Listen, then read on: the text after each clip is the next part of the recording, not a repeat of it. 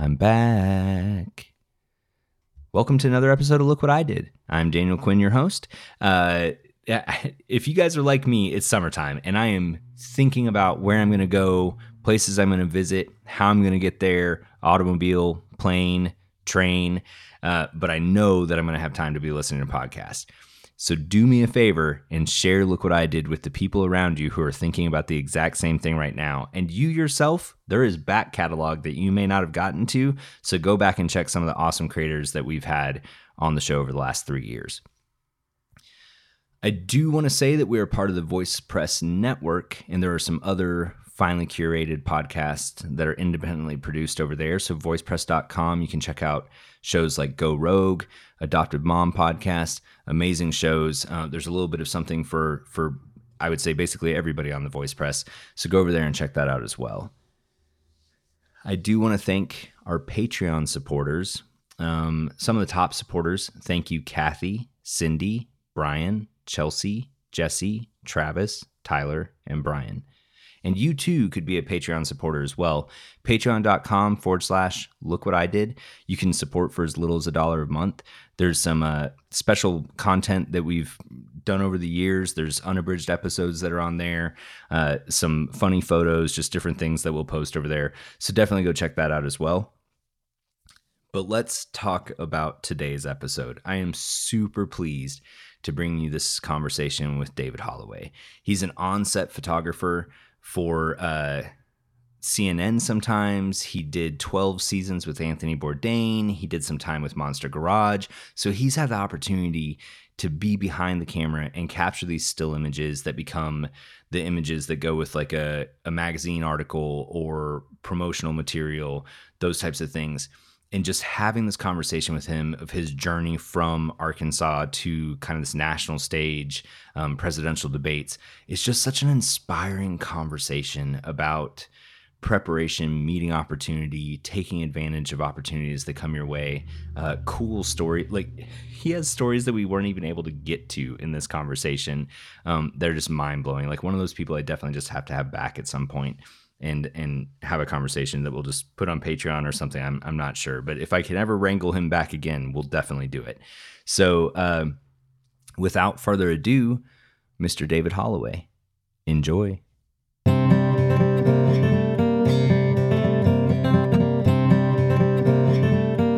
All right, so let's start with who you are and what you do. Okay, my name is David Scott Holloway. I am a photographer, but I am more than a photographer. I like all kinds of storytelling and art, and I think that it all is, it's all connected. It's all the same sort of process. And I didn't understand that when I was a lot younger, but I had a series of events that made me realize that all of these aspects are intertwined and that, you know, I don't have to label myself as one thing. I can do anything I want. Well, that automatically opens up. What was the series of events that get you? Did you start as a photographer and then? Yeah, I started as a skateboarder, and then I realized. How was that professional career? Never was pro, but I had a series of events involved in that led me to photography, because a lot of times I was the youngest guy that I was around, and people would give me a camera and say, "Hey, photograph us here because we'll never be here again, and you know, we should commemorate this." And through a few trips that I took, I wound up at a contest. So I wound up going through Nevada with a bunch of guys who were older than I am, and we stopped at a suburb of Las Vegas, and it was a brand new ghost town, because some locals there had told us that apparently there was a problem with the water. So they had built this development and then they stopped. So it was all brand new houses no one had ever lived in, a bunch of pools, a whole bunch of like just open space. So the guys that I was with, they had decided that we would camp out there for about, I don't know, 4 or 5 days. Yeah. We just went out there and we would go into these homes and sleep on the floor, and then we would clean out pools all day, and everyone would skate, and people would always give me their cameras. Hey, take some pictures of me here. And I had 2 paper bags full of 4x6 machine prints of like pictures from the trips. And we were at a contest in Tulsa, Oklahoma. Okay. And one of the guys that I had been riding with was like, David, show Kevin the pictures from the desert. They're amazing. You got to see this. And so he introduced me to this guy, Kevin Thatcher, who I showed the pictures to.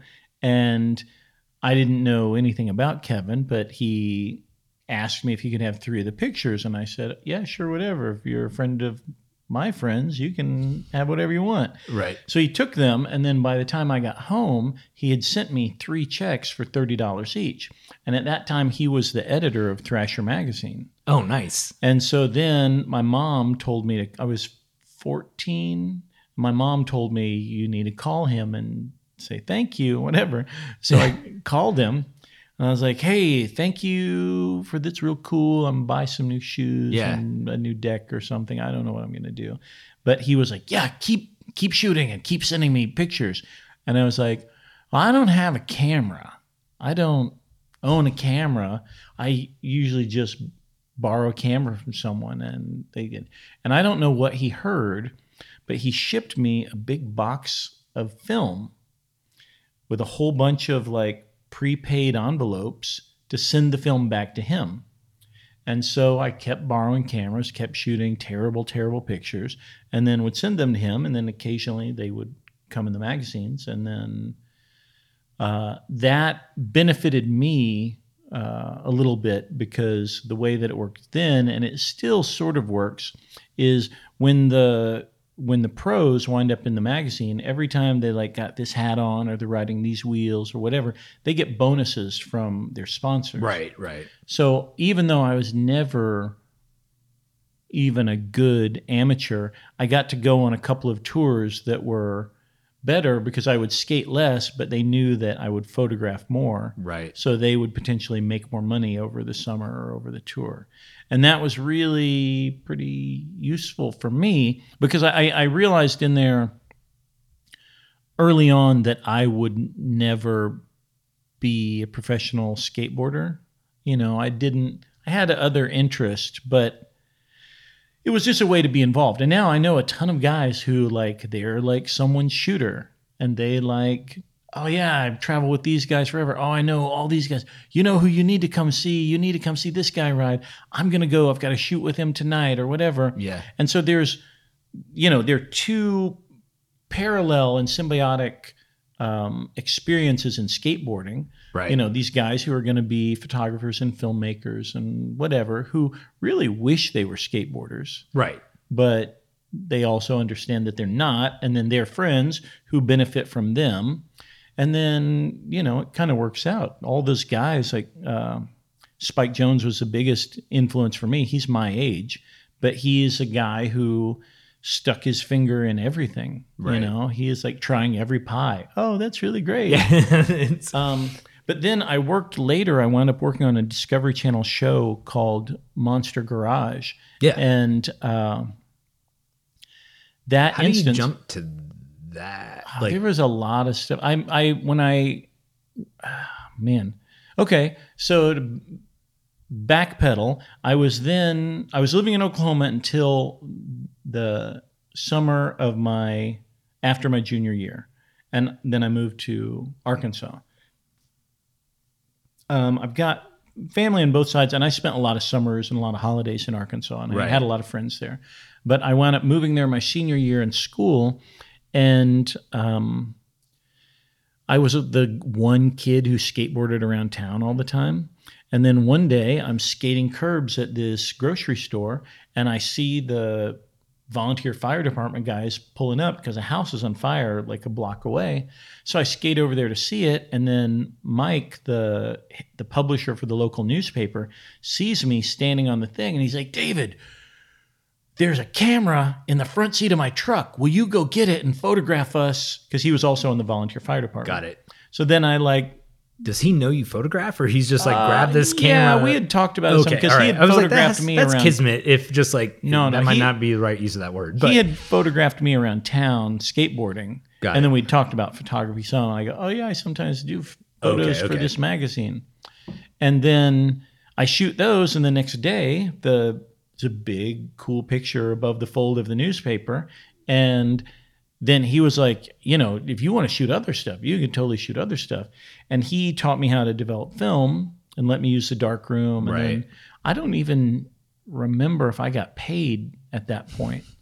but you're getting to do something that you enjoy doing. Yeah, it was super Yeah. useful. And it also, like, the thing about being a photographer that's always been really useful for me is that I'm shy and a little bit reserved early on, but having a camera is just sort of that like golden key that opens every door. Like, oh, come on, you should be, people in town would see me and like go, hey, David, you gotta shoot a picture of this. Oh, you gotta do that. And it was a really like amazing thing that, helped me be included and involved in the community that I wasn't always comfortable like putting myself out there. It was the social lubricant, right? Like, Yeah, for some people, exactly. stringing, or I see that in musicians a lot, where you have like a very like reserved, kind of quiet person, but then put them on stage with a guitar or microphone, and all of a sudden it's this like explosive energy just occurs because that's that magic portal to their. That's how they communicate, right? Like, Yeah.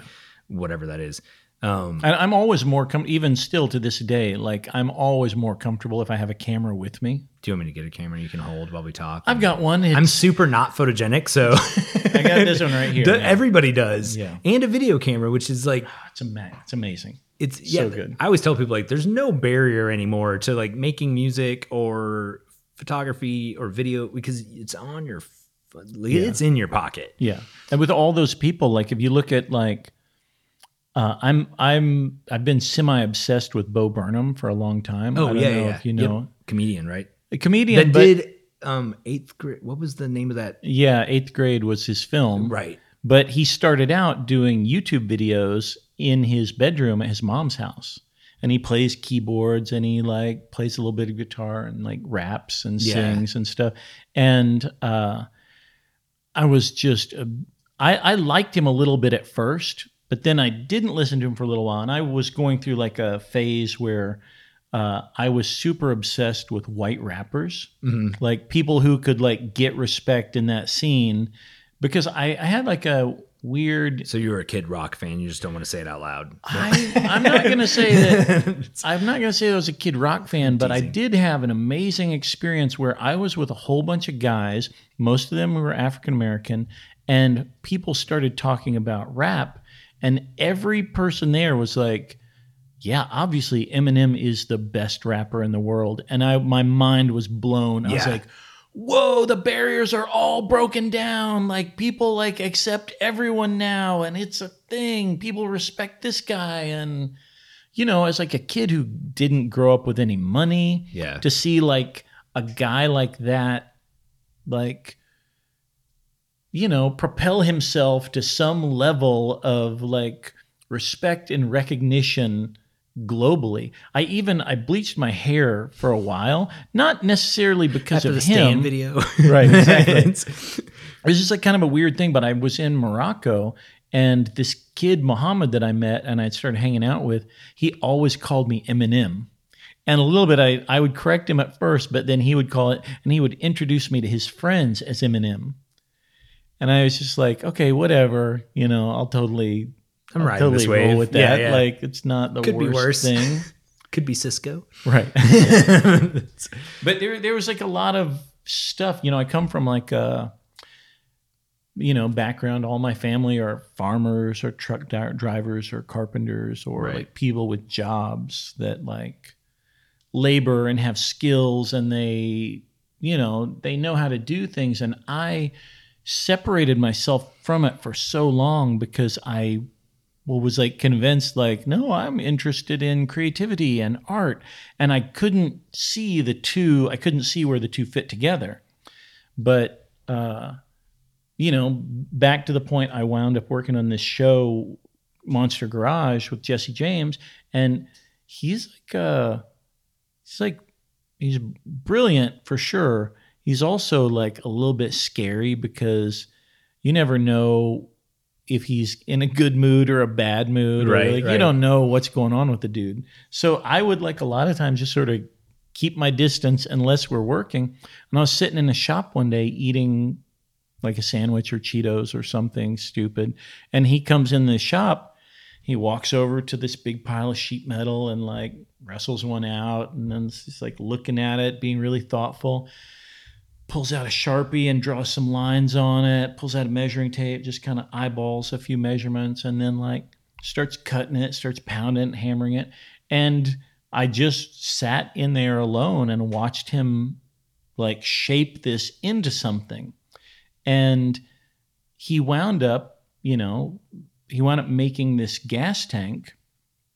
And then I was like, what is it for? And he's like, I don't know. I've just been thinking about it and I wanted to see if it would work. And so I just needed to make one and see what I thought. And like literally in that moment was when I recognized like the merger of like art and labor. Yeah. He just made something from his mind, but he used these other skills that he had. And I was so frustrated because literally every person in my family but me can weld. And I was just like, there's no reason that I don't know how, there's no reason that I'm not a good welder. Right. Like I could weld, but not well, not like, not like his perfect beads on this thing. Dimes in the, yeah. Yeah. So like that really shifted, what I was interested in. Did you disassociate from the welding because to you that wasn't art when it was your family doing it? Because there's practical, we're fixing a tractor, we're fixing a fence, whatever the thing is. And that's what they would do. So, but then you saw it pulled together in art and you're like, oh, that's different. I've missed an opportunity. Yeah. I worked in a grocery store once too. So I went to Arkansas Tech University, and because of terrible grades, I lost my financial aid a few times. And I then was forced to sit out for one semester. And I went home and I started working in the grocery store that I'd worked in before. And I wound up instantly being promoted to head stockman. And then I was in there one morning, like waxing the floors. Mm-hmm. And just thinking, and I recognized if I didn't leave right then, I'd wind up being manager of this store. I would never go anywhere. And all I wanted to do was travel. Right. So my boss comes in, about an hour later, and I was like, hey, I'm leaving in, a couple of weeks. I'm done. I appreciate it. I cannot commit to this. And it was a tricky thing because my mother was really happy. So my mother was like, she's the sort of person, she's excited that you've got a job. You're doing a thing. Yeah, you're gainfully employed. Like, yeah. My parents really had a hard time, like, understanding, like, kind of what I did. Like, I'd call my mom, like, after I had moved to the East Coast. She'd say, well, are you doing anything? You got any work? I was like, no, I haven't done anything for a couple of weeks, but maybe next week, I've got a thing sort of lined up. And she said, well, do you need me to send you money? It's like, what are you talking about? Like, you don't have any money, first of all, and I make way more money than anyone else in the family does. Right. Even at that point, I was like, I don't work a lot because I work a little bit and I make money. Right. And then I do what I'm it's interested that gig in economy, doing. right? Like, right. I have a friend who's a television writer, and it's like half the time I'm like, what are you doing right now? But then when he works, it's a lot. Yeah. And that it's kind of like farming, actually. Like, you kind of like have this harvest time and you have to sort of sit on that and like make that work for, however long until the next thing comes along. But I think from the outside, it's like, how are you surviving? Right. Yeah. I never thought of like explaining it to my parents like that, but that would have made, that would have like greased a whole bunch of I'm here situations. to help with words. That's what I do. Well, it's a little late for that. Oh, right. Yeah. They kind of get it now. Yeah. But yeah, I think that there's like a lot of, a lot of instances that I've seen in that now where, I've always gravitated towards people who, do labor, Right. who like have skills that are, I just got really recently. So my son he just turned 11 today. Oh, congratulations. He plays a lot of video games, and I bought him some headphones, and they're corded headphones, but he fidgets a lot, and he'll like pick at the thing or he'll chew on it or whatever. And just, not intentional, but he sort of does it. So the first time he like chewed a hole in his headphones thing, I went and I got some electrical tape and I taped it up. But then the next day I see there's another part down here. And then I was like, okay. So I went and got Plastidip and I like, recoated the wires. You know the stuff you can put on your fingernails to make them taste bad so you don't bite them? Oh, that's what you should put on the wire, right? That's like amazing. That is amazing.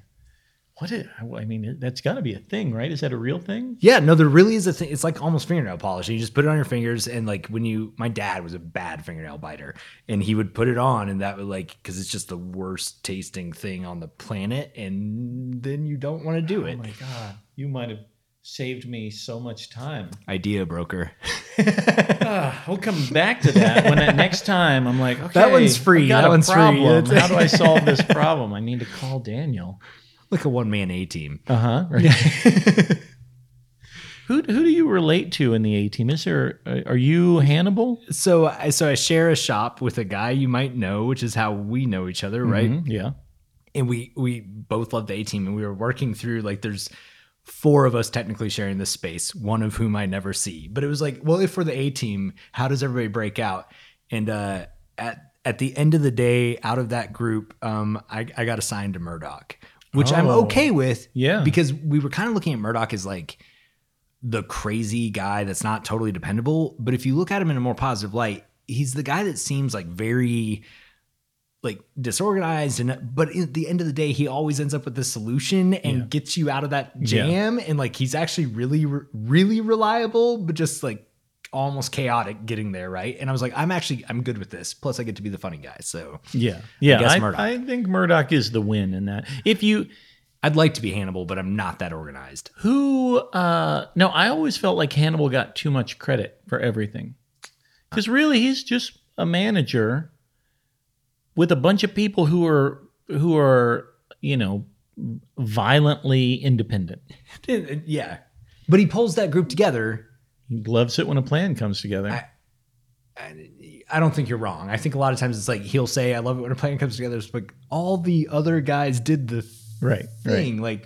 Didn't Mr. T tear apart the elevator to armor the van? It's wasn't that all him? Didn't Face get the keys from the woman because she swooned her? Murdoch found 5 batteries you could turn into a welder. And stole a helicopter. He always had a Hannibal helicopter. Occasionally rips off a mask, right? That's pretty much he was a master of disguise. Yeah, he does do that. So that's actually pretty good. Yeah, I mean. I used to wear a lot of fake mustaches. Really? True story. I am apparently still currently banned from Capitol Hill for several things. The reason that they told me. Yeah, go ahead. The reason that they told me was I was observed associating with a criminal element, and when I told the woman, I was like, "Oh, do you mean the Nazis or do you mean Omar's brother?" And she goes, "Who is Omar's brother?" And I was like, "Oh, you mean the Nazis?" It's like, no, that was all sorted out. I'm a journalist and whatever. So she had to go and investigate it. And she's like, "Oh, you were cleared by the FBI and by the Secret Service, but you were never cleared by Capitol Police. And so you're not allowed on the grounds." What? Which it's a super funny thing because I was working for CNN at the time. Yeah. And then I was, the reason that I found out was because the woman who handles credentialing had called me and said, "David, I turned in all of these credentials. Yours was the only one that was flagged, that was not approved." And I said, "Oh, that's really weird." She's like, "I could have put your social security number down wrong or whatever. Can you look into it?" I go, "Yeah, it's no problem. I know a couple of guys over there. I'll call and sort it out." And I called and they steer me around, and then they put me in touch with this woman. And then I'm talking to the woman And I explained the situation. I go, yeah, so what's the deal? And she's like, okay, I'm going to tell this to you in code because I've never had to do this before. And I was like, no, no, no, no, no. Don't do that because I'll never figure it out. I was like, you just got to be straight with me and I'll say, okay. She goes, you were observed associating with a known criminal element. And I had done a lot of documentary work on neo-Nazis and it had become a problem several times. And so I told her, I was like, oh, you either mean the Nazis or you mean Omar's brother. And then... now so CNN said, well, we can sort this out, but we've asked a lot of them for this inauguration. This is during Obama's second inauguration. Gotcha. And so they said, well, it doesn't really matter because you can just work at the White House and not on Capitol Hill. Right. Which I was a photographer. I was a photographer for 2 presidential debates. So I was on stage with and in the green room and in this proximity to the president numerous times in the previous weeks. But I couldn't go to Capitol Hill where there would be 1,500 policemen and 10,000 people or whatever. Weird breakdown of red tape. But then I could go to the White House and be in this proximity with right. That's bizarre. So I actually have a question about this because this came up the other day. So how does it work?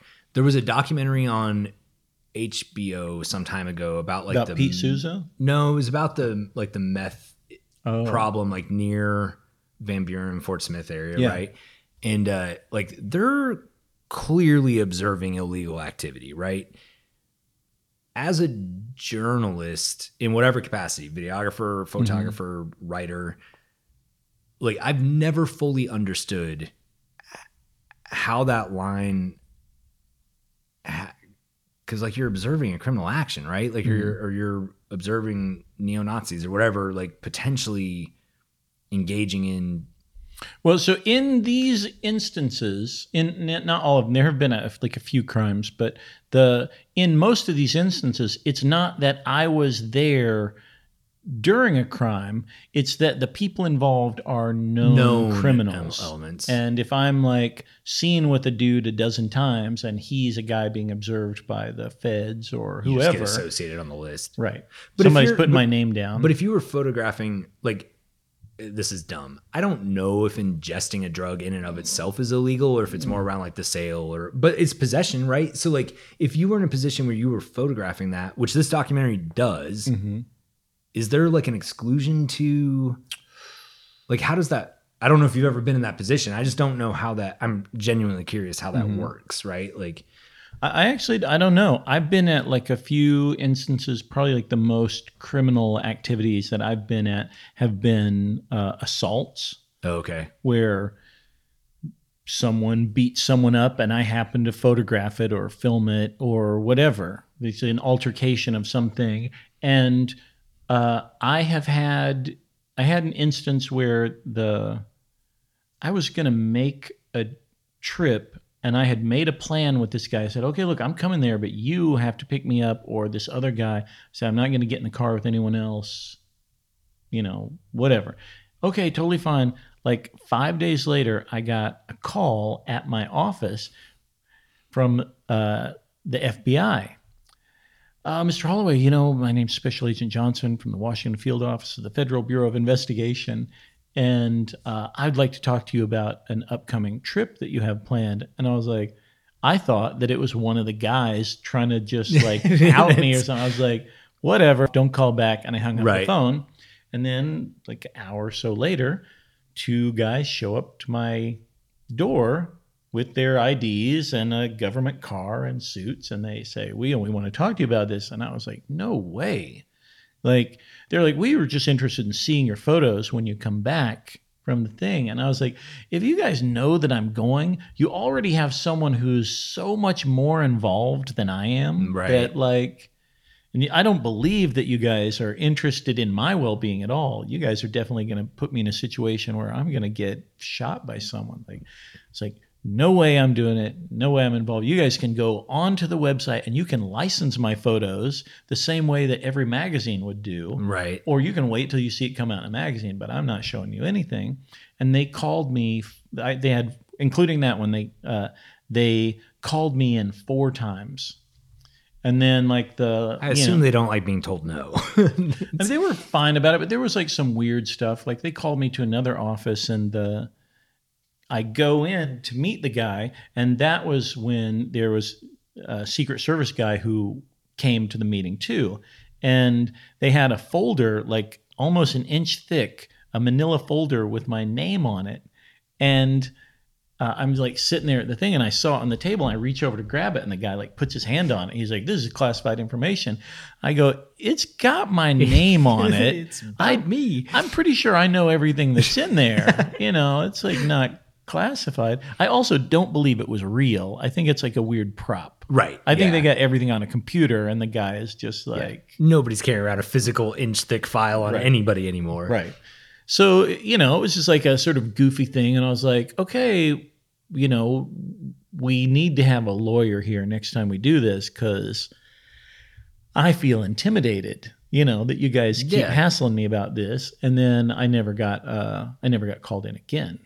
So it was like, fine. But at the same time, like we had, a photo agency was putting the photos up. When I got back, they could literally go online and look at them. But I don't know if they wanted to quiz me or they thought there was stuff that I wasn't showing. Or the photographs that aren't published that might have something. Yeah. Right. I mean, it makes sense, I guess. Like, I'm always kind of blown away by like how many civilians get used or tapped, whatever, to assist. I mean, it makes sense, I guess, right? In some ways, but yeah, we've had some people on that worked for the CIA or whatever, and there's some interesting conversations sometimes where it's like, okay, well, that happens, like whatever. But yeah, I don't know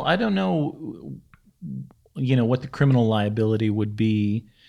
I think if someone's just doing drugs, in New York since COVID happened, down in the Bowery, I haven't been over there. I usually don't go that far south of my neighborhood since COVID. I'm like kind of tight around my apartment, but I've gone down there like 4 times in the daytime, and every single time there are guys just out on the street shooting up again, like in their abdomens or like in their arm.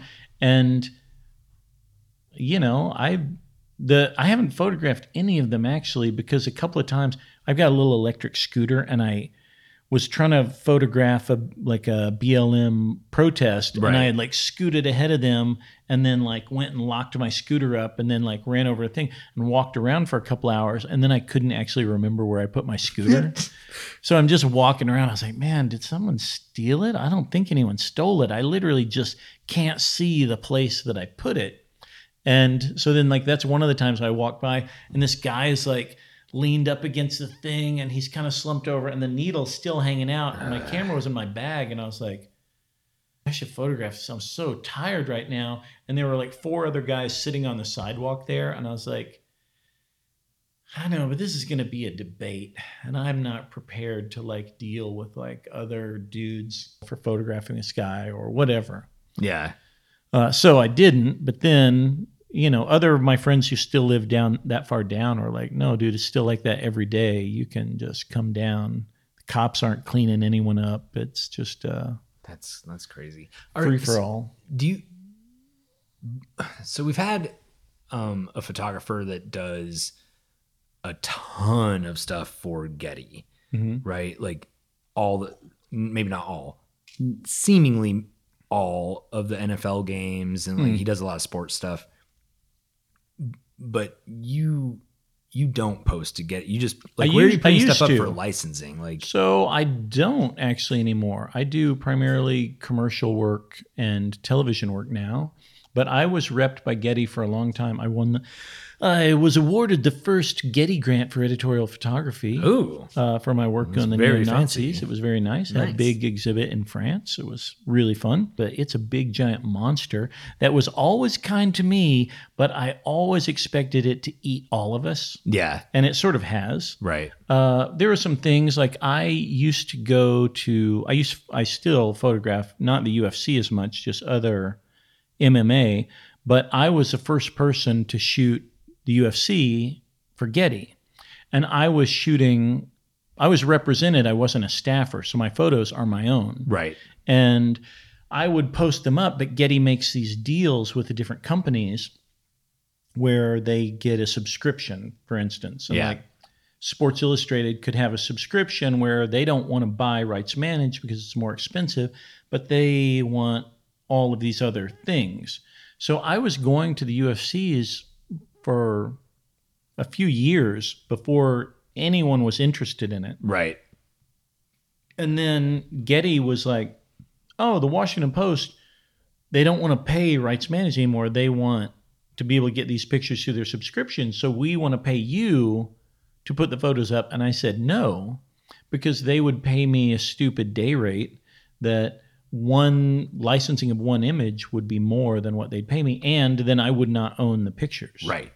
Which is, not a problem if I'm being paid adequately, but to work for the wire service, you are not paid adequately. And so also because this was something that I was personally interested in. Right. I wasn't doing this for a job. I was doing this because this is what I wanted to photograph.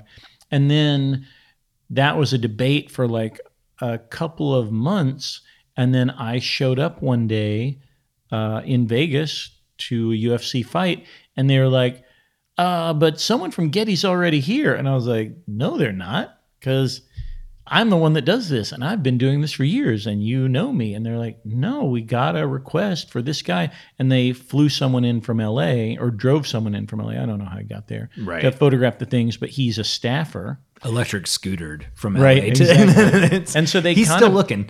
They kind of muscled me out of it. Yeah. Well, that's And it was like unfortunate. a dick move, Getty. But it Oh, sorry, people. that was all editing I'll have to do later. But I mean, that maybe pushes you into the film thing more, or TV Yeah, stuff a little more, bit, yeah. which I don't think. So, when I was told about you, it was like, oh, he's a photographer on these shows. And it's like, and mentally for a second, I was like, do what? Because you don't think of a still photographer and television as going hand in hand. Right. But almost immediately I was like, well, I guess there has to be promo photos and, whatever has to occur. It's a good and lucrative thing. As a photographer, though, it is sometimes painful because you are the least important person in the equation. Because the goal is to make television or to make film. And, that's really labor intensive and, time intensive and expensive. And they never have enough time. They're always like, we need, we got to get all this done. Whatever all the things are, it takes a lot of time. So you have to be able to work around all these people. Yeah, you're shooting and through the observe cracks in the schedule almost. Yeah. And when you're shooting a scene that's actually happening, if there's a good shot, there's a video camera there. Right. So you're like, just to the trying left. a little bit to the side. You got like light poles in frames, or you got just a terrible backdrop. But even when you find a really good position, when a camera operator sees, is like, oh yeah, that's better. You just get pushed out of the way. Right. And it's kind of, you work up different like working strategies. Like I'll shoot everything as it's happening, but a lot of times I'm always like taking people afterwards and going like, okay, we're going to shoot that again, but just you and me. Let's like go there. Or we're going to, several shows that I've worked for, like the people, I would just take them away. Go like, all right, you've got 20 minutes now. I want 5 of it. And let's go here. And right. So that was, that's good when it works, but it usually only works after you've got a relationship with someone. And Yeah, because you have to, like, they're tired. They have this break to go to the bathroom, to eat, to whatever the thing is. And you're like, hey, just give me a percentage of that time. And they're like, why? Right? Like, I don't want to do this. that's exactly it. have you ever considered, or like, for me, I imagine if I was on set, that at some point, like in front of camera or behind camera work, but like being more involved in that storytelling as well, right? Like, is that something that you've played in at all, or is it all still photography? Or no, I do. I've shot some videos for the show. So like I worked on Anthony Bourdain's show for a long time, and one of the awesome things about it was, if there was other stuff happening, if I just went exploring and I was going to shoot something, I could shoot some video and bring it back and show one of the producers. Like, oh my God, yeah, let's do that. Yeah. So I've got video in, I think, 3 or 4 different episodes. That's cool. Yeah. And I'm super stoked because like the show looks so good, and like my stuff never looks that good, but I'm always excited to go like, yeah. You're like I your shot own that. second unit. You're like, I'm just walking around picking up this stuff, see if I can get it on there. That's super cool. Yeah. So you worked on the Anthony Bourdain show. For how long were you on that? I worked on Parts Unknown for 12 seasons, and then I worked with him a little bit before when he was at the Travel Channel. Okay. And the thing is, I had a friend who worked on the show on the Travel Channel, and he had a contract for all the Travel Channel shows. And like when there were things he couldn't cover, like I would get called in and like cover them for a little while. And I like hit it off with those guys pretty easily. Yeah. So then fast forward, till like later, I did like a few random things with them throughout, the years. And then when they came to CNN, I also happened to be there already. Oh. And I had a producer who was like, oh yeah, it's a big problem because they won't let anyone from CNN work on the show. They have a very tight crew and they don't want any sort of interruptions. And I wound up texting Tony. I was like, oh, it's really weird. You're at CNN. I'm at CNN now too. And then like the next day I was informed that, hey, you are now working on his show. And that was super easy. Like, that's a lot of pull though, to just like, what were you working on before that? Everything. Just and pick Turner, up stuff around like, CNN. Like I worked on, all of Anderson Cooper's like shows. Like anytime we would be out of town, I would work on those. I worked on, it was the department that I worked for was the in-house agency for all of Turner Broadcasting. Got it. And I wound up primarily doing CNN and Cartoon Network, but I also worked on every other brand. What is the still photography and Cartoon Network? I'm remiss to not ask this. It is remarkable. Guys drawing things. It's like a lot of behind the scenes, but also like all like the, all the portraits of like Seth and like all the Robot Chicken people, or behind the scenes of that. But I forget the there's very live action best stuff there. stuff was I went to Comic-Con for like 7 years, paid for by them, which was I own a awesome. camera. Can I just go as like your second AD on that? I mean, I still, Comic-Con is on my list of things to accomplish before I die. Oh. I know it's beyond manageable at this point. it's still, I think But I it's still wanna go. really good. Like, there's so many really interesting things about it, because like one thing that I'm not supposed to tell them is that for years when I would be places, if I was like doing a CNN debate or I was at Comic-Con or whatever, I would often send notes out to friends going, hey, I don't know who else is in town. I'm here. I've got a hotel room if anyone needs a place to crash. So some things, like I've got photos of like a couple of like the Iowa caucuses and stuff where I'd have like 6 people sleeping in my hotel room. It was just Because like, you're just there and you have the space. yeah, I'm not paying for it. I'm All right. not. I'm going to give you my number before you leave. So that'll be Well, they're not. I didn't do anything this Call me year. for Comic-Con. Well, Oh, yeah, nobody did anything this year because, that one thing. Yeah. That's it. So, but that actually, I was going to ask this question because I think if I was the on-set photographer for something, I would be drawn to like fiction shows, because that's, I like Yeah. probably, I don't know, I watch a lot of like Discovery Channel and Travel Channel, whatever. But it sound like, are you drawn to that where like people doing stuff, or did you fall into that and that's just kind of the avenue you've? Yeah, I'm now in the union, and I'm trying to work on films, but I have like a big history of these like unscripted shows that, you know, people see it, like clients see it, and they're not always able to imagine that you can transition to this other thing. Right. Because people want you to specialize. Right. Like, even though no one really specializes, they want you to specialize.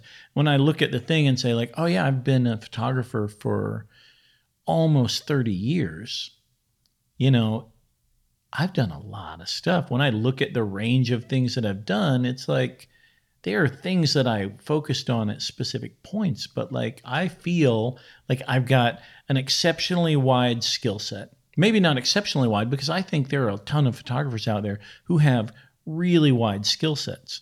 Not everybody is Tim Ernst. Right. You know, very specific thing. Ansel Adams, right? Like, Right. I do this thing and I do it maybe the best or very well, top Right. of the field, I would assume. Right. I don't know photographers that well. that's all right. I mean, nobody does. That's the other thing. It's like, there probably are only, I always felt like there are maybe 2 or 3 famous photographers. Like, let's see who you can name right now. You can name 2 photographers. Tim Ernst, because you said that. Oh, no, he doesn't count. Ansel Adams. Yes. David Holloway. The 2 that everyone can name are Annie Leibovitz and Ansel Adams. Yeah, I wasn't even going to get to Annie Leibovitz. I think that this is bad for me. Oh, she's like probably the most famous living photographer. Right. And then, Wesley Hitt was our Getty Images guy, the sports guy. okay, no photographer at Getty is famous. They That's will be true. known. That's true. They will be Known in known the by other circle of- photographers. yeah. But they will not be your mom. Like the sort of way that you can determine if someone is famous is if your aunt or your mom or someone outside of your like circle of like interest can go, oh, I know, but like Ann Geddes might also be a famous photographer, but There's a parallel here, actually. I had never thought about this. Photography is like movies in the sense that you can name famous photographs, right? Like right. the girl on the cover of National Geographic with like the bright blue eyes and Yeah. the right, like you know that photo. You know the photo of like the really emaciated kid with the vulture and like right, like these like Right. really like they are part of the fabric of society. Like you know it. yeah. I couldn't name any of those photographers. And I think like with film, I can tell you like, and I'm pretty into film, so I probably could name the writers, but like a lot of people can't name the person that wrote the movie. You might be able to name the director, but the person that came up with the idea, like Right. you don't know, right? Like you just know the end product. I had never thought about that. Yeah, photography is a very like anonymous business, Yeah, probably if yeah. you're not in it. But the closer you get to that circle, like you might know more people, but I don't think that any photographer, I can't even think of his name right now. The guy who does Humans of New York, Oh yeah, yeah. like he's one for, whatever, he's got 1 billion Instagram followers or something now, but like he's one where like a lot of people in the middle of the country were like, oh yeah, I follow him. But I bet only maybe 1/3 of them know his name. Like I can't even think of his name right now, but he's like, kind of huge in the circle. It's very difficult also to tell with social media, because I know a ton of people with huge social media followings who aren't making a living at photography. Yeah. They're trying to find ways to like be engaged in influencer culture. But I think influencer culture is so wrong. Like I always say, if you want to be an influencer, do something influential. Yeah, I think that's a fair call out. Yeah. But like most people are like, I want to be an influencer. Like, what What does that mean? Yeah. Yeah. Nope. Because I think about that. Like, I don't want to be an influencer. I just want to create like cool content and put it out there, and hopefully somebody's inspired by a conversation. My daughter kind of does want to be an influencer, or because that's a vocation now. And it's like, how did that get to be like Michael Jordan didn't start as a tennis shoe salesman, right? Like he wasn't in basketball shoes was what he did. He was really, really great at a thing. And then this influence came because of that notoriety. That's a good call out. Yeah. I hadn't thought about that. I think there are like, I'm not sure what the numbers is now. I think it's like the influencer marketing is supposed to be at like $9 billion, I think, this year. And whether that could be like, I know Turner did these things where they would have like a panel with like people who are going to be in an upcoming show or something, and they'd bring all these people in and they would talk about the panel and they would show a clip from the thing, and then all of these influencers who are brought to the thing are all paid like $1,500 a piece. Yeah. And they have to make like 2 posts in the next 30 days leading up to the launch of this show that somehow reference this show. And it could be, pictures they made there, but they didn't have to be. They just had to have some specific hashtags used in the post that would hopefully generate people back to the other things. But it all seems so ridiculous because, I went to a couple of those things and I knew several of the other photographers who were there, and they're like, yeah, dude, this is this is a sweet payday. I'm making $1,500 to do. But you can't fault it either because it seemingly works. Like, Kardashian Squad, literally just a bunch of people influencing stuff. Like, and Paris Hilton, we had this conversation with somebody not that long ago. Like, Paris Hilton kind of seems to be the vanguard of this group in a lot of ways of like, I am just here, but I've managed to get into the public eye and parlay that into some kind of career, something that if you had to really put a finger on it, it's like, I don't know what you did. Like, you're just here, right? Like, and I'm not belittling it. She did it well, really well. She created an industry that and seemingly intelligently. I don't know if it was all sheer luck, but there does seem to have been some planning. Though a little bit like the way that sports traditionally leans towards people who are physically gifted. Right. Maybe influencing leans towards people who are visually gifted. Like, fair, right? Yeah. But I mean, TV and film seems to lean towards visually gifted people too, right? That's what I was like. That's like one of the things that I've been thinking about a lot. The idea that influencing is a lot like acting, because so many of the people involved, like the creations that they're putting out there, aren't real. Right. They're like characters that they've created, or there are, a lifestyle that's like a fictional lifestyle that they've done. In New York, there are buildings that are swanky apartments or all these things that you can rent out, like, in very small increments to use them to shoot photos for your Instagram feeds. It makes sense, I guess. And they're like remarkably well decorated, super like swanky. And you can rent it for 20 minutes to go shoot the thing and look like you're living that lifestyle. Right. Which that was an early call out about social media in general. I think like when Facebook really kind of came to the fore, and MySpace had been there, but it began to really hit me like people are treating this like a television show, and it's not my friends, it's my viewers, and I'm curating an existence. Yeah. In an effort to get likes and like whatever the thing is. And I think there's some insidious stuff that happens because of that inadvertently. But it's just not real, right? It's just not real. And I'm fine with influencers existing and being able to kind of cultivate this, because I guess to some extent, like somebody's got to sell the stuff. There's always been salesmen, right? And so if you figured out how to do it on Instagram, like kudos to you. I wish I had thought of it, I guess, you figured out how to make this work. I don't fault that, but it is a very thin veil of, I don't know. It just feels like not quite real. Yeah. And something about it bothers me a little bit that like that's a thing to aspire to at this point. I think because like you said, like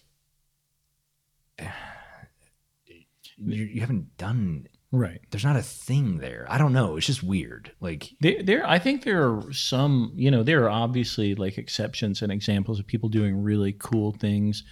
Obviously Casey Neistat's a really good example of like a guy who I didn't know anything about him for a long time, but I knew his like annual videos that he does, like the speeder bike electric bikes that was amazing, or the snowboarding behind the police SUV in the streets of New York. Okay. Like he made every year, he and this other friend make like one big super amazing over-the-top video. thing, yeah.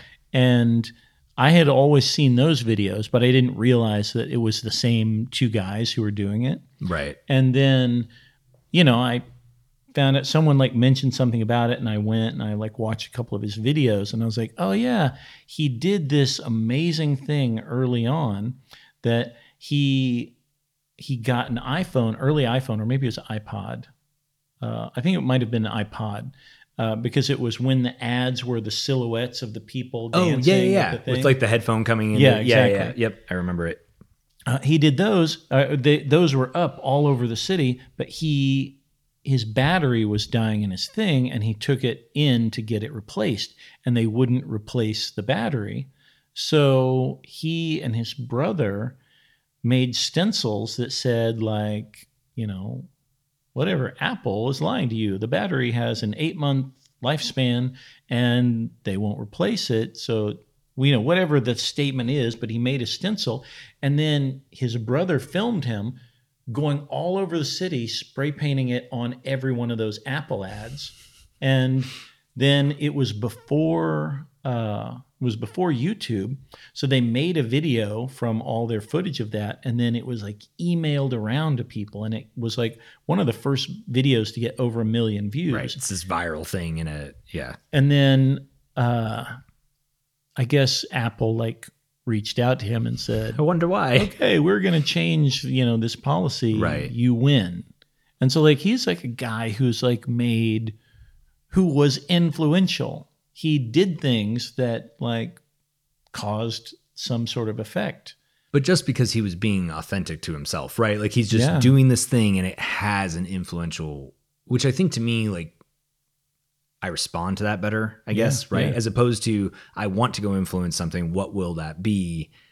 I guess I'm going to poke here, right? Like, and that, I think that's where it's kind of like, well, I grew up in the band scene, right? And there was this whole concept of selling out, and it like, what, and I guess if I put it in that light, part of me is like, well, I get the guy who ends up playing a hotel bar because that's guaranteed money. And like, yeah, it seems like selling out, but you're paying your bills and you're closer to what you wanted to do than flipping burgers or whatever. Right. Like, but the code growing up was play the music I'm true to, and people will find it. And then somehow I'll be a rock star off that, which almost never works. But I had one of the reasons I moved to DC was because of like right out of college was because of the music scene. Yeah. And I had been pen pals with a few of those people since I was 14, since I was skateboarding. And there was, I always said that my photo book was going to be called The Greatest Bands You've Never Heard Of. Yeah. Because all of them, like DC has it, I think, worse than a lot of places because Discord Records is there, Fugazi's there, and every band in DC like sort of subtly compares himself to Fugazi, but nobody can live up to that. Mm. And so there are a lot of things that people make real decisions about there because they're like, that's not okay. But one band, the Dismemberment Plan, which was one of my favorite bands, and they're all like good friends of mine. They've played here a couple times. Yeah, they're super fun, and they were like a really unique thing. They didn't sound like any other DC band. They weren't concerned with that, but they were doing their thing. But Joe Easley, the drummer for the band, he had always told me that he wanted to be a rocket scientist. And I was like, oh, that's kind of, too bad for you that you're going to be a rock star instead because your band is, he was like, they were one of the bands that like would, every year they'd wind up on Jimmy Fallon, and they would like, wind up on some things. They got a call from the guys in Pearl Jam and were invited to go on tour with them. Yeah. And we're all like, finally, Yeah. someone in DC has made it. This is great. This is awesome. And they all went on tour, and then they came home and they all bought houses with the money they made from their summer tour. And then they all decided that they didn't want to do this when they were 40. So they like quit. And they're sort of contemporaries, or like Death Cab for Cutie. Yep. They're on parallel trajectories, and they had like this tour called the Death and Dismemberment Tour, and like they had like a similar thing. There's no reason that they both weren't going to like The same make place. it, Right. Yeah. and they just decided they didn't want to do it. And I was mad for so long. I was just like, you guys are ruining my life. Yeah. I put so much time and effort into this, and you just quit. Like, what are you gonna do? And then Joe was like, I'm gonna be a rocket scientist. And I'm happy to say Joe spent one summer hand polishing a giant piece of glass and made a huge telescope by hand. It's in his house. He then enrolled in school and he was always into RC helicopters. Yeah. He worked at this tech company with all of these like super nerd guys that all had RC helicopters with cameras on them. And they would just make ridiculous videos. And I don't know if you've ever flown an RC helicopter. It is a million times more difficult than a drone. I've never not crashed one. But these guys all flew them. He was a really good pilot with them. And then he wound up, when he went to the University of Maryland, Right. he wound up being the wind tunnel pilot for all of the students that had to like make prototype RC helicopters. Ah, that's such a cool job. Yeah. And now he works at NASA. He's in a robotics department. And Also the safest test pilot of all time. But yeah, take that, Chucky. You're should have done it in a wind tunnel. he wound up, he like was part of the team that made like the arm on the Mars rover. And That's so cool. And so a little bit, he makes me super happy, super proud that like, okay, he meant it the whole time. Yeah. He always meant it. Yeah. And it's not that easy, because most people who say they want to be in a rock band want to be in a rock band. And when they don't, then they wind up working at Best Buy or something. And, they don't. Devo all went on to be like computer scientist guys, like, or a lot of them. Hallelujah. It was a weird, like, Right. random thing. But yeah, it is, I know a lot of people in bands, and it's definitely like you get to this point where it's like, I don't know if I can. I mean, we had a guy on the show a couple years ago, world traveling musician for a big name guy, and he was like, I can't do this anymore. Like, I just have to do something different, because it's not. I think a lot of times you look at that and you're like, man, being the on-set photographer for Anthony Bourdain sounds amazing, or being in Monster Garage when this moment happens sounds amazing, but there are trade-offs in getting there, right? And no matter how successful you get, I think there's trade-offs, and some people just don't want to make that trade, and that's okay, I think that's like a thing that people need to understand is that when you're young, you have this idealized version of everything. And when you get to that thing and you recognize that you didn't understand it the way, or maybe it's changed. Like, I know so many guys who like grew up imagining that they would be Kiss, and then the industry is not that anymore. Nope. Yeah. It's like not even a thing, where there are probably like a dozen bands who like could play stadiums and write, goofy rock anthems and like make $1 billion. But it's like the minuscule amount of it. I worked on a documentary with Charles Barkley, and the thing that made me super happy was that he was going around trying to find black kids who weren't like pursuing sports.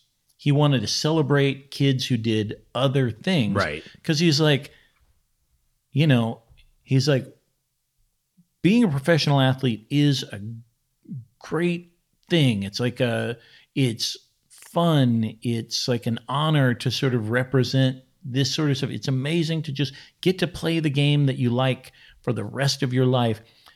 But that's not what the community needs. Right. Community needs people who are going to be plumbers and doctors, and every other facet of the community needs to be filled out by people. And if a kid who isn't really going to commit to what it takes to become a professional athlete, he's like, the odds are always against you. And I don't know what they are, but he always had a ton of stats. Like, if there are 10,000 people who play high school sports, whatever. 100 of those make it to college. Right. 100 of them make it to college. 10 of those make it to the NFL. One of those makes a living, right? Yeah. I don't know. I made those numbers. Yeah, no. I'm not actually a statistician. You can watch his documentary and then you can see. He'll like drop those real facts on you. And I thought that was like a really like sort of important and like honorable thing for a guy who is like an athlete to go like, this is not the only road. Right. You don't have to like, also it's not an easy road. That he was even saying like, the people who are like physically gifted enough to do it, he said, is super small. But then the number of people who aren't physically gifted enough, but who are driven enough to make it happen is even smaller. Mm-hmm. So if you're not the guy who's like, 7'1", right, on your high school team, and you're not this fast or you're not already better than everyone, he's like, you have to be so driven. Then you're up against the John Stocktons and Larry Birds and those guys, right? Who like just mind over matter almost their way in. Yeah, that's crazy. I could literally talk to you forever. Oh my God. We will. But we should continue this conversation. But what I like to ask at the end of every show, or it's not even ask, I'm going to start a sentence and you finish it with whatever comes to mind. Oh my God. There's no wrong answer. Okay. All right. I wish I could.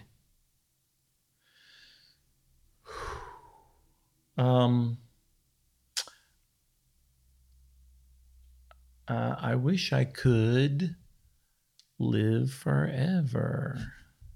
Really though? A little bit. All your friends die. I die. You'd have to mourn me forever. Right. But there would be new friends along the way. All right. No, so you're not nostalgic. No. This is the thing. So when I was younger, I believed that 40 was the end of practical life. And I always said, if I make it to 40, I'm going to jump a motorcycle across something that I can't jump across, or I'm going to make a rocket and blow myself up trying to shoot myself into orbit, or I'm going to do something ridiculous to end it all. Going out big. And then at some point, I met someone who was 40 that blew my mind. And I was like, okay, it's not 40, maybe it's 50. If I get to 50, then the whole same scenario. I'm going to jump a motorcycle across something you can't jump. I'm going to make a rocket to go to space. Right. And then that went on. And then I went to work for Jane Goodall. And I used to sit up with her. Like we would stay in these random houses of donors and stuff. It was like we were doing traveling stuff. And we would just talk about things. And I realized that life is never enough. You never have enough time to accomplish everything that you want to do. And so I still don't eat well enough, but I've rethought all of that with the idea that like there is always so much to accomplish. And like, time accelerates. This is a thing that only old people understand really, but time accelerates as you get older. Yeah. And it goes by so fast. My son is 11 today. And honestly, I still remember him strapped to me, walking around Brooklyn in the middle of the night, thinking that he would be a baby forever. Yeah. And it's just not the case. Also, I'm glad you've upped your timeline for like when life is over, because I just turned 40 and I'm not ready to like jump a motorcycle over something I can't make. I'm like, I'm feeling pretty good about don't you 40, got a motorcycle actually, in mind? I've got a motorcycle. I guess I could try to jump it. Yeah. And trying to jump it literally off a 1-foot ramp would probably kill me. So No, don't do it. Life is worth living. I've really enjoyed it. So I always kind of I think mentally, like how you feel about where things are going really determines your emotional state as you hit these milestone markers, right? So if you feel like things are on a good path, you're like, yeah, I'm doing this thing. Like, this is good. I'm probably at like the prime of whatever, like 40's great, reset. If you don't like what's going on, you're like, oh my gosh, I can't believe I'm already here. And this is all I have, right? Like, or all I've done. Yeah. I think to me, it's an urgent, like, keep pursuing the things I love, because that is going to make the time spent well lived, right? And as I hit those mile markers, I can look back and be like, I can't believe I got to do all that. And I can't wait for that next mile marker and everything I accomplish there. But you do have some people that crawl into bed and watch TV, and it just seems like they're counting down the time. And those are the people I think dread 50, 60, 70, because you're just kind of waiting for the light to dim. Right. You know? It's never actually too late to start most things. It might be too 100%. late to start your skateboarding career. But Stan Lee was like 70 something whenever, right? Like he When was one of those Marvel late, movies like, started coming yeah, out. when this thing, like older than that probably, Yeah. you know, this thing he'd been doing it for a long time, but like all of a sudden it hits, and there's some other people like Samuel Jackson was like late 40s, early 50s when he started acting, which also has to make him like 200 years old. But you know, like this guy was late, in air quotes, into the thing, and look at everything that guy's, and a lot of people are like 40 lives over. It's like, well, not for him. Like, Right, I mean, he's really living it up. I honestly do feel like I'm just getting started. Yeah. And you know, I had this conversation with I've had it with a couple of people recently, but I feel like the exact same person that I've always been. Yeah. And, you know, I meet like friends of mine from my hometown who are like, oh my God, you've done so much. And I was like, no, really, I am just getting started, and I am still doing exactly what I have always done, finding something that I'm compelled by and pursuing it. And a lot of those people, like, I feel like they're that thing where they like either got frustrated or got scared by pursuing something. And so maybe they settled, or maybe they like, you know, I talked to a friend the other day who was like telling me that she had like gone to rehab like 2 years ago. And we were talking about it a little bit, but there was like one specific thing that happened that sort of derailed her, like when we were in school. Yeah. And like that one thing led up to all this. And she's like, now I'm like 49 years old, and I've just, you know, just in the last 2 years have just been able to identify like, oh yeah, that's what my hang up has been. And, you know, she's like, everyone else has done all this since then. I was like, it doesn't matter. Like, you just start now. Yeah. And then move forward. You don't have to be winding up. And I feel like a lot of people, like mentally at 40, 50, 60, I'm winding up. I retire at 65, Yeah. I'm winding up. And it's like, why? Like, Right. I'm never going to retire. No. And I think that's if there's an ingredient to staying young, it's that idea of like, well, why are you actively planning to slow down? Right. Like, Right. just keep going until literally something starts to give out. And Yeah. even then, figure out a way to keep going. Right. Like, there are plenty of people that do it without legs or eyes or whatever the thing Yeah. is. Like, you can figure out a path forward. Don't let it stop you. Hallelujah. I really could talk to you forever, but in the interest of trying to keep the show nearish an hour, You're going to edit this down to 10 minutes, aren't you? yeah, that's when I'm going to cut out all of your talking parts, and it'll just be me. Good. Thanks, sir. Hey, anytime, man. Let's do it again. Yeah. Look What I Did is produced by Aaron Dotson and Daniel Quinn. Sound designed by Daniel Quinn. Our digital director is Heather Hill.